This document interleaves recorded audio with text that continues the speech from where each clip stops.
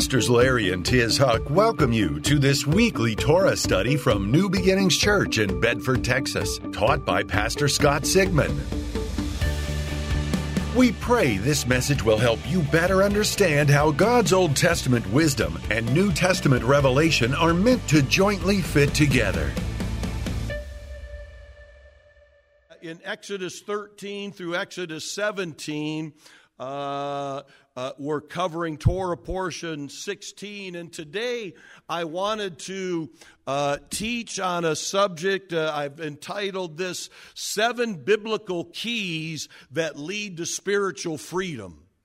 Israel is coming out of Egypt, and they're on their way to the Promised Land, and in the initial stages of Israel's departure from Egypt, God shows us some things that reveal a pattern or a process that leads to redemption.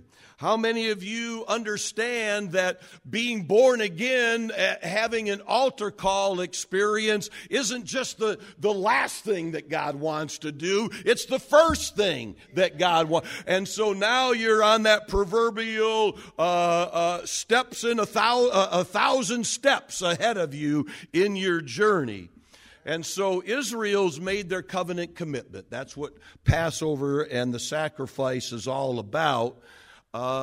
They're walking out of Egypt, but there are some other challenges that they have to face. And perhaps the biggest of the challenges is, how is Israel going to get set free from the slave mentality? All right? Because they've been in bondage for a couple hundred years. The rabbis teach the last 80, 90 years was the severest part of it, this severe torture and brutality and cruelty. And so you live under that negativity, and it has an impact on your soul. And so God knew that it's not just the act of the sacrifice, the 10th plague, that Israel needs. They got some emotional trauma to get over. And so what you realize here is it's not just a physical bondage that they need salvation and deliverance from. There's also spiritual bondage. How many of you know somebody that's in emotional or spiritual chains? Yeah. Well, we need to pray and bind the devil and loosen the power of God on a regular basis and keep chipping away at that thing. Amen? So this is where God shows us He has a plan and He has a pattern to release amazing grace. Amen. It's nice that the rain falls on the just but we just don't want a little sprinkle. We want to know, what can I actively partner with you on, Lord, to manifest more grace, more mercy, more power, more miracles, more breakthrough in my life? And you might recall that last week, out of Exodus 6, the Lord makes 7 powerful declarations of redemption. These are the famous I wills. This is God speaking to Moses, God speaking to Israel about what He's going to do. I will do some things. And in Exodus 6:6 it says, "Therefore say to the children of Israel, I am the Lord, I will bring you out from under the burden of the Egyptians." But He just didn't stop there. There's 6 more. I will rescue you from their bondage. I will redeem you with an outstretched arm and with great judgments. I will take you as my people, and I will be your God. And then you shall know that I am the Lord your God, who brings you out from under the burden of the Egyptians. But there's more. I will bring you into the land which I swore to give to Abraham, Isaac, and Jacob, and I will give it to you as a heritage. I am the Lord. Come on, somebody. Yeah, so there's a whole sermon in that, but just in a nutshell, God's revealing the progressive nature of His redemptive work in our lives. There's more than just the altar call. You know, that's the important first step, but there's so much more. But see, this explains why many wonderful people struggle and they get frustrated in their Christianity because they don't fully understand this concept of progressive redemption. Amen. That bumper sticker, God's not finished with me yet. Amen. Well, there's a truth to that, right? The work that He started way back when, He's not done working on you. There's still some things, as the Beatles say, we need to work out. We can work it out. And so the prayer of salvation for many was somehow thought to be the end of it all. Okay, I prayed. Now what more do you expect? And preachers kind of, not maliciously, but, you know, they kind of enable it. There's only one thing you have to do. Pray for Jesus to be the Lord of your life. Well, excuse me. I've been pastoring for almost 35 years and have done multiplied hundreds or thousands of counseling, phone calls, ministry, and I can assure you that unless you're the thief on the cross and you're going into eternity at sundown tonight, there's a whole lot of things that need to manifest, that need to flow out of your life if you want to have the victory and experience the promises that are made in the Bible. That's why it's called fighting the good fight of faith. Put up your dukes. Boom, boom, boom. Amen. In other words, now that you're saved, there's work to do. Remember the average white man, so I've got work to do. Well, you got work to do. So don't fall into the thing, there's nothing I have to do. Yeah, there's nothing you have to do to earn your salvation, but now that you're saved, there's work to do on your character, on your nature, on your attitude, behavior, your conduct. There's work to do. And not only that, and this is what Israel faced, think of the years. Now, some of you were born saved, right? You were born and your first steps were walking on water. If you came from my house, you grew up in the dysfunctional family. How many of you understand a dysfunctional family? All right, so the devil has inflicted things on people's lives that need to be reversed. Did you hear me, church? There's some things that are imparted, embedded, inflicted on you that are bad. A bad philosophy, a bad ideology. Just the emotional pain of the disappointments, the frustrations that led to an addiction, that led to, all manner of sinful, wicked behavior. And that thing needs to be reversed. And God is saying, I am the Lord. And I will redeem you. I will rescue you. I will bring you out of all of the horrible stuff that you experience serving the devil, and I will bring you into a good land. Amen. I'm going to bring you in and give you a heritage. Amen. Amen. So the act of salvation is instant. Yeah, at a moment of time. John Wesley said a man could be riding a horse unsaved and fall off his horse and be saved before he hits the ground. Amen. Amen. So there is an instant component to salvation, but then there's an ongoing component, this progressive component of salvation, and in theological terms, you would call that sanctification. Are you sanctified? Amen. And even though we joke, that's a good thing. Because sanctification means God is separating you. He's separating you from sin. He's separating you from cravings. He's separating you from worldly appetites and bringing you unto Himself. Amen. Praise be to God. So going into 2022, let's just enjoy the journey. And every now and then, if you're bold enough, if you've got a mustard seed kind of faith, maybe you'll say, God, do a work in me. Do a Holy Ghost heart surgery in me and prune away some of the things in my life that are contributing to the negativity, the slave mentality that always seems to rear its ugly head. Who wants to sign up for that today? I see that hand. Amen. Look at Philippians 1:6. This is from the Passion Translation. I pray with great faith for you, because I'm fully convinced that the one who began this glorious work in you will faithfully continue the process of maturing you and will put His finishing touches to it until the unveiling of our Lord Jesus Christ. That's a good word. Claim that word, that God is doing a glorious work in you.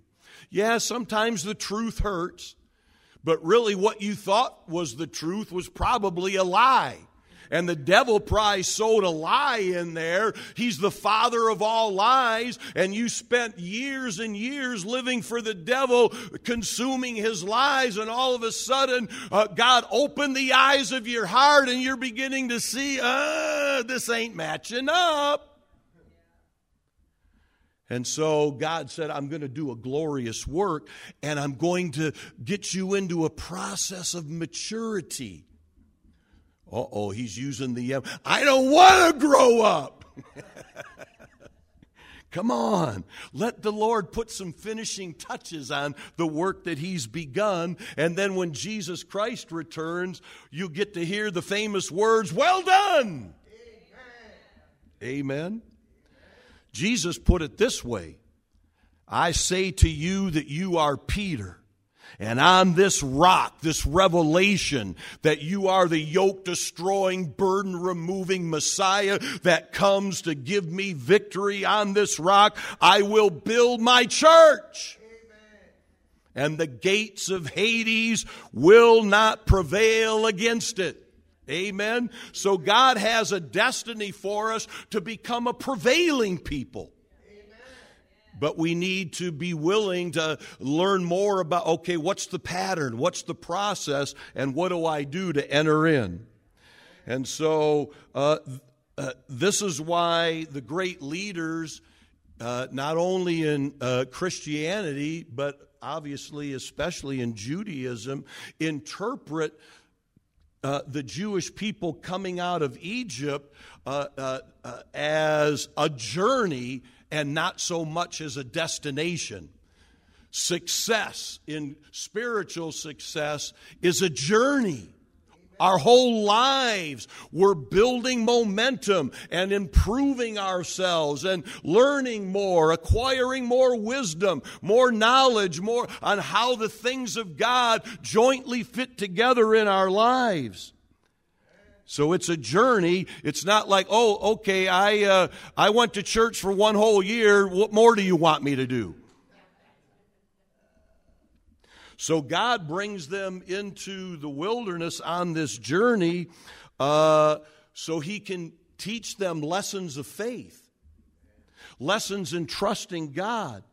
We all need spiritual training. We need a biblical education. Amen? And God is the master teacher. God is the master builder. And what we're seeing in the book of Exodus and really throughout the first 5 books of the Bible, the Humash, the 5 books of Moses, it's a real-time spiritual curriculum that God is giving Israel. I'm going to teach you how to be one individual under God. I'm going to teach you how to be one family under God.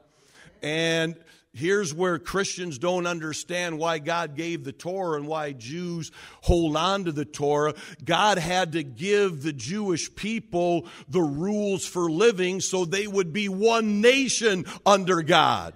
And America adopted that model. And now in these last days, you see the Antichrist crowd trying to unravel us being one nation under God, trying to get everybody at each other's throats, hating one another. That's the devil's work. Open your eyes and pray against that. Vote against that. Amen. And so we've got this spiritual curriculum. Oh, there's my Bible. It's in our Bible. So what I want to do is go through quickly 7 major events that followed Passover. These are progressive experiences that God arranged in stages. And you could call it training for reigning. Amen. You could call it working out your salvation. But here's the bottom line. When you begin to correctly apply the Bible into your life and into especially those inflammatory circumstances, all of a sudden God is going to help you break down that stronghold the enemy has built. The enemy has been working since you were a baby, trying to build strongholds in your life that would keep you from experiencing the full power and promises of God. And now that you're an adult, now that you're in this maturing process, wake up, church.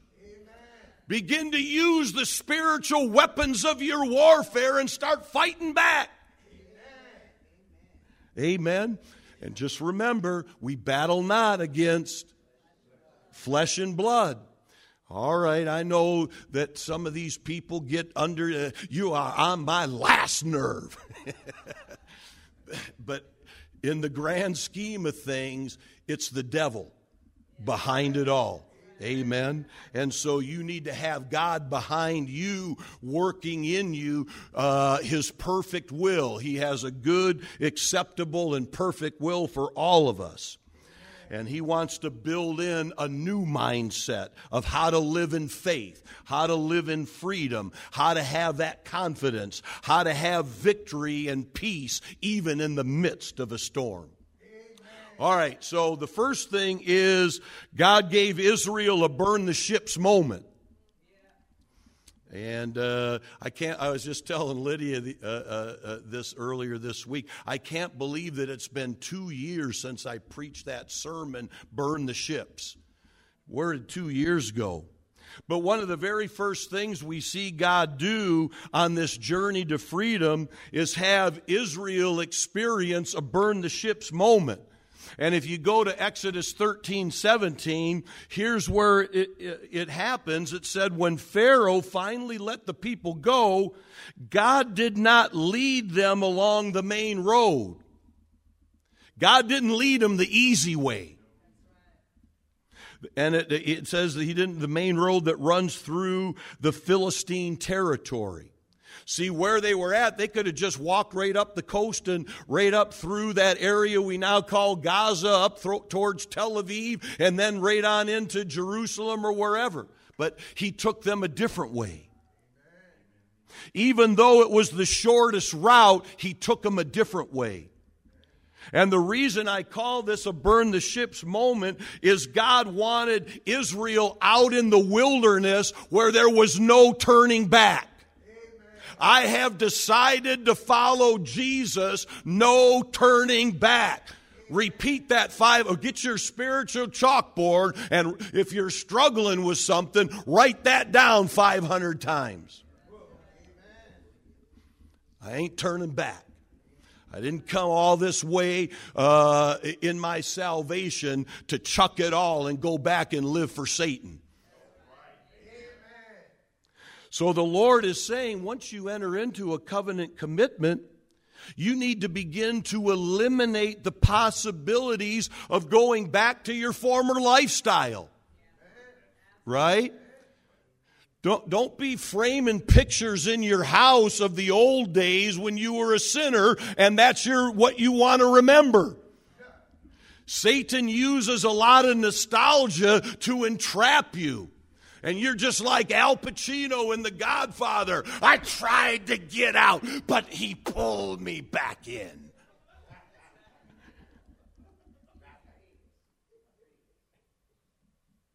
The decision to move forward and cut your ties with the past isn't always easy.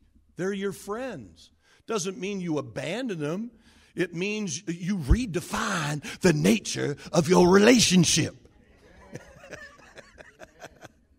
I'm a Christian now. I don't buy dope no more. I ain't snorting something up my nose anymore. I've got something that makes me more high than anything I can buy. Right?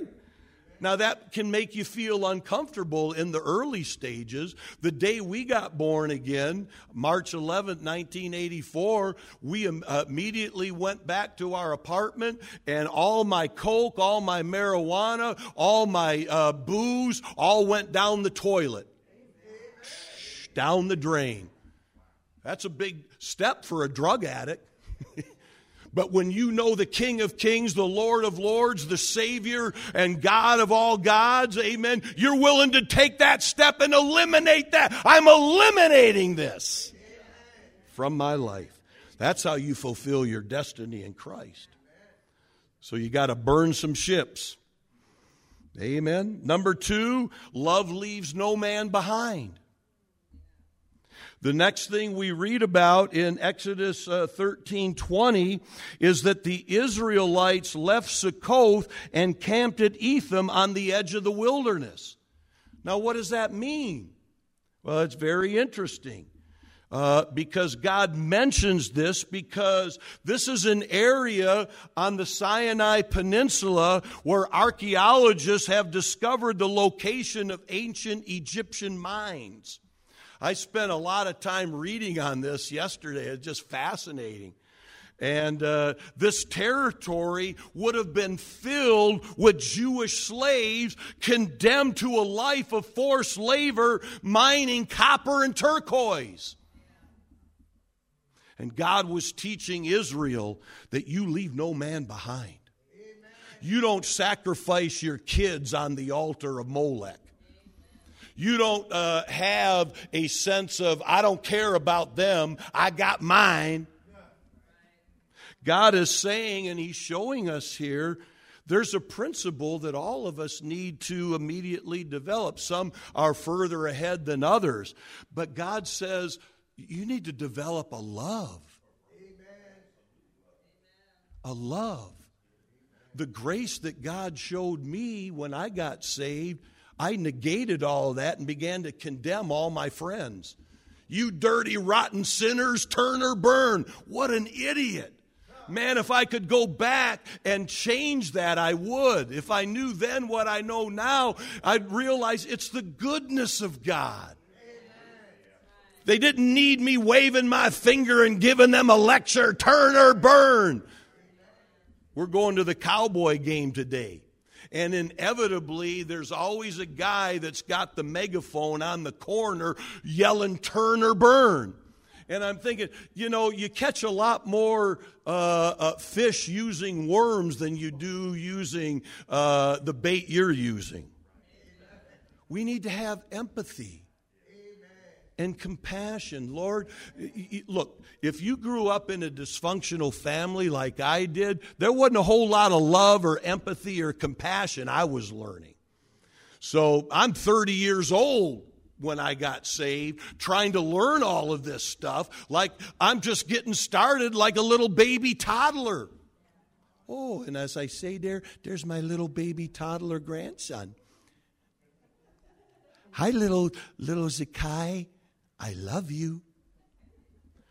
Yeah, amen. Psalm 41, there's 100 scriptures. This was one I just picked out. Psalm 41:1 says, blessed is he who considers the poor. The Lord will deliver him in his time of trouble. Amen. Now think about that promise. As you're compassionate and you have empathy for the less fortunate and you do something about it, whether it's big or small isn't the point. It's just you've got a heart like the heart of God. All of a sudden, when you're in trouble, God says, I'll come to your rescue in your time of trouble. Come on, leave no man behind. And I couldn't help but think Israel needed to do a mitzvah real quick besides the Passover. And what a mitzvah this was. Moses, no, we're going this way because there's some of our brothers and sisters in chains in the copper mines, in the turquoise mines, and we're not going to the promised land until we swing over there and pick them up and bring freedom to them too. And following that is when, the Red Sea thing happens, and we'll get to that. So number 3 is in this list, there's an undiscovered place that is mentioned in Exodus 14, verse 1 and 2. And this is all part of what we're talking about, this pattern of redemption. And Exodus 14:1 said, God spoke to Moses and tell the Israelites to turn around and make camp at Pi-Hahirot between Migdal and the sea. Camp on the shore of the sea opposite of Baal-Zephon. So this intrigued me, and again, part of my job is to study. And so in studying this out, this little-known place of Pi-Hahirot has been translated from Hebrew scholars as the mouth of freedom. The mouth of freedom. And I was reading the great Rabbi Rashi talking about this area in the Sinai Peninsula as being a city built by the sweat of Jewish slaves. But what was unique to this area and this place is that there was a giant statue of a pagan deity, Baal-Zephon, the Lord of the North, the Lord of the storm. And this is the second to last god of Egypt that God would show Israel that this thing is going to be defeated in your life. Whatever storms that the enemy has brought against you in your life, I am defeating them. I am rescuing you out of this. I am removing that burden from you, and I am taking you on a journey to the promised land. The last god, of course, was Pharaoh himself, who considered himself a god. So in Exodus 14, it goes on to say, I'm going to harden Pharaoh's heart, and he's going to pursue you. But I will gain honor over Pharaoh and all of his army, that the Egyptians may know that I am the Lord. And they did so. They realized this. And so the Lord is showing us many things, but one of the things that stuck out to me is that He's showing Israel, Egypt, and the world that there is but one true God. You can think that Baal-Zephon and all these other pagan deities are gods that you can worship, but there is only one living God. And He's not a God that's made out of stone or wood. But He is the Almighty God, the living God, and He has come in our lives to rescue us, remove the burdens, destroy the yokes, and bring us into a better place. Do you receive that? Come on. Now, right as this is happening, we get to point number 4, the power of biblical baptism. See, once Pharaoh has the opportunity to recapture Israel and bring them back to Egypt, which is what the devil tries to do. The devil is going to work until the coming of the Lord to try to recapture you and bring you back and make you a slave to sin again. But it leads us to one of the most misunderstood revelations in the Bible. Why did God have the Hebrew slaves go through the Red Sea? It wasn't because Cecil B. DeMille needed something of a great special effect for his movie. In reality, it's a shadow of good things to come. The Red Sea is a shadow, a picture, a type, a shadow of good things to come. See, the Passover sacrifice and all it represents, just the beginning. God is showing us our initial salvation is as awesome as it is not enough. I guess it's enough if you're dying at 5 o'clock. How many of you are planning to live a long, prosperous, healthy, good life for the Lord? Amen. You might as well plan it. Amen. And so he has them cross the Red Sea, and it's symbolically teaching us that crossing the Red Sea is symbolic of baptism. They went through the water and came up on the other side. In ancient Jewish teaching, baptism is just like what we understand as Christians, a spiritual cleansing. It's a renewing of the mind. It's the breaking of limitations. It's the breaking of curses. Why do I need to get baptized? For these reasons. Pharaoh changed his mind about letting Israel go and came after him with all the chariots, all the army of Egypt to bring them back and put them back into slavery. And the Bible says that, the ancient wisdom says that many of the Hebrews also were uncertain. And they started feeling like, well, maybe we better go back.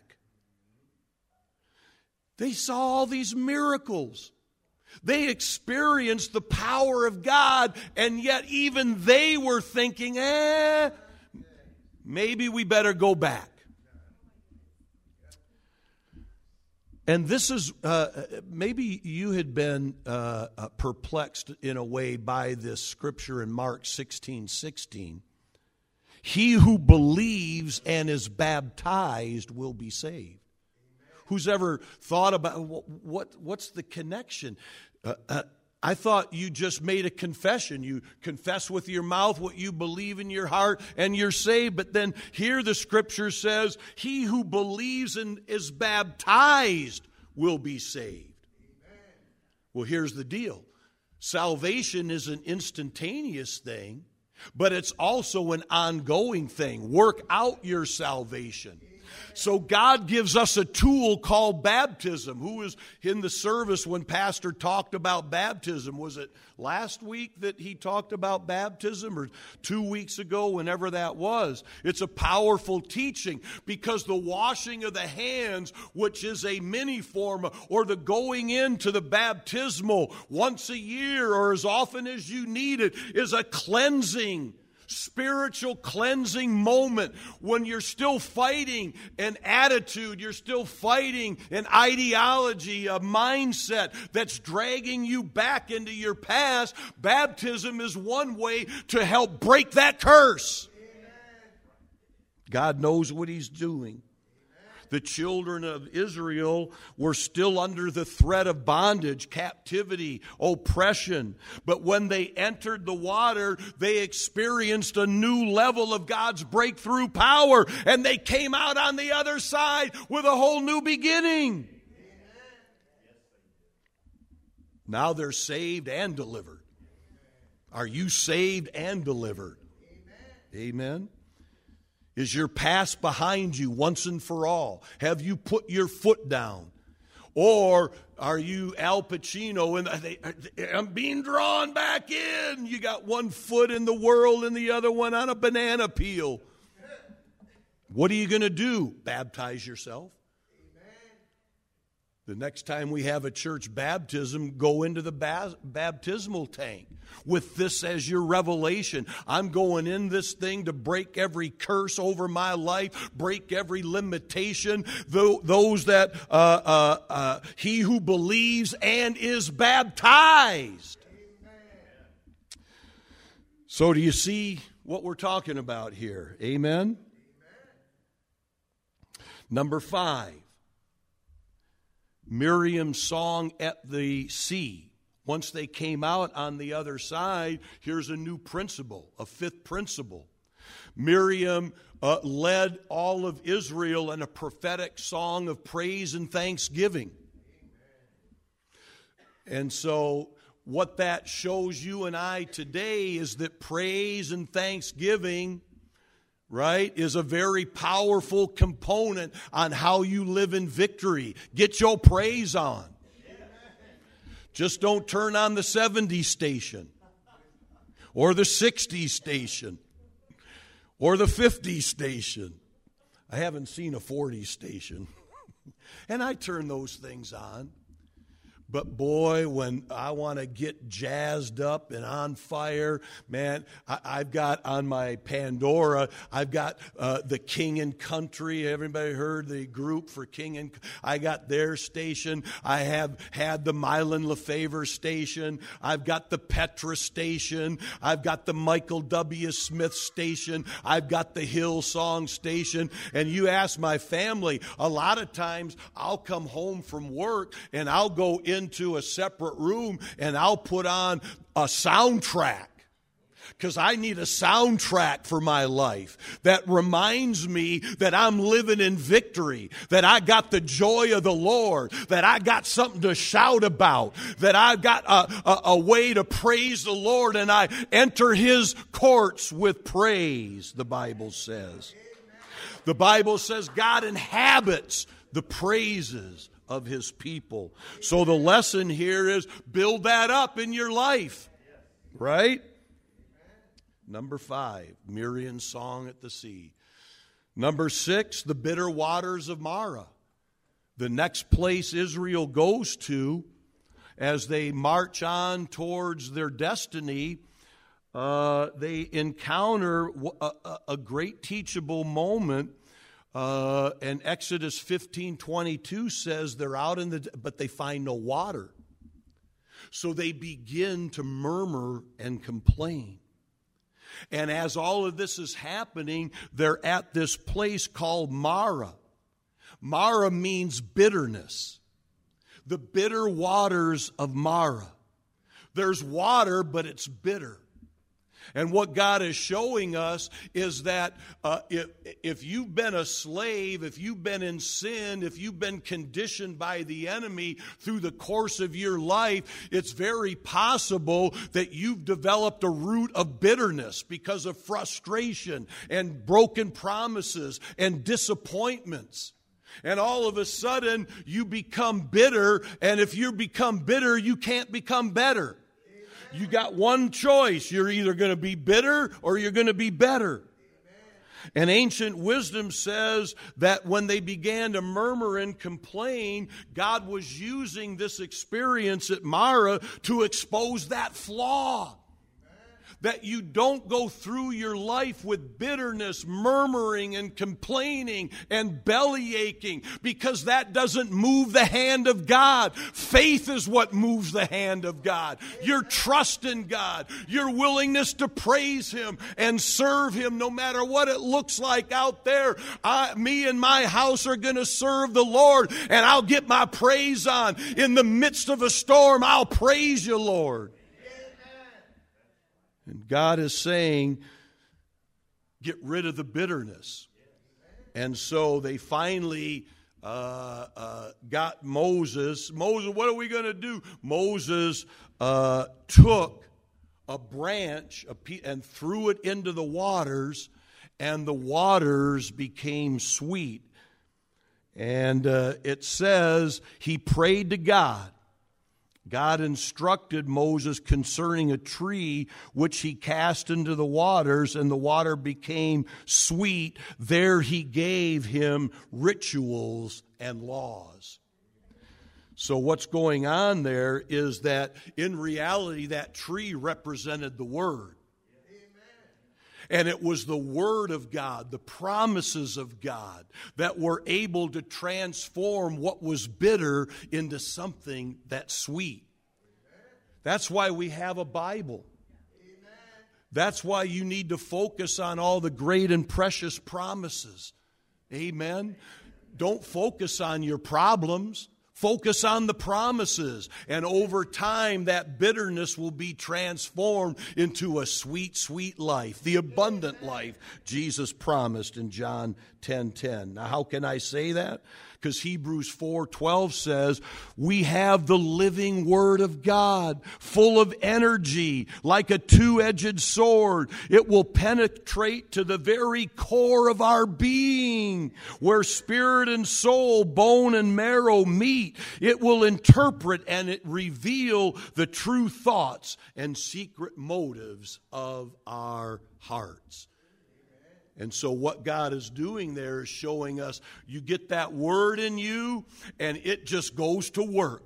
And then you partner with God and you're working the Word, you're working the Word, you're working the Word, you're working the Word. What do I do tomorrow? I'm working the Word, I'm working the Word. What do I do all this week? I'm working the Word, I'm working the Word, I'm working. What am I going to do for the rest of my life serving the Lord? I'm going to work the Word, work the Word, work the Word, work the Word. It's the Lord's gym.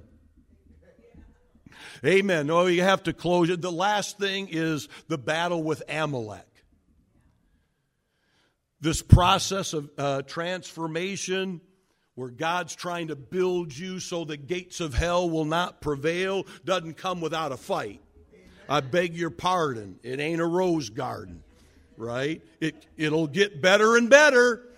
But the devil don't fight fair and he don't give up easy. Amalek despised Israel, despised God, despised religion, despised rules and rituals. Any kind of idea that said there's a higher power, Amalek despised. America's got people in government that have the spirit of Amalek on them. They despise anything having to do with one nation under God. So it's no coincidence after Israel goes through another murmuring and complaining session that Amalek attacks.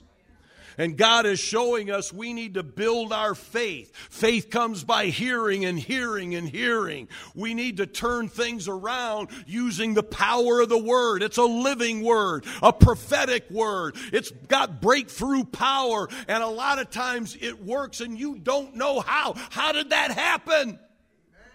The power of the living God. So all this adds up to freedom for Israel. Freedom for you and I today. It comes in stages.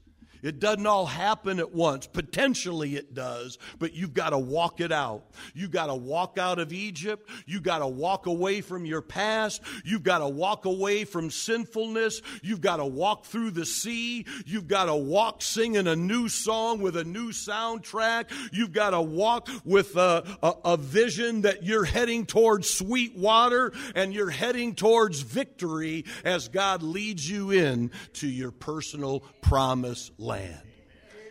Amen. If you receive that this morning, give the Lord a praise.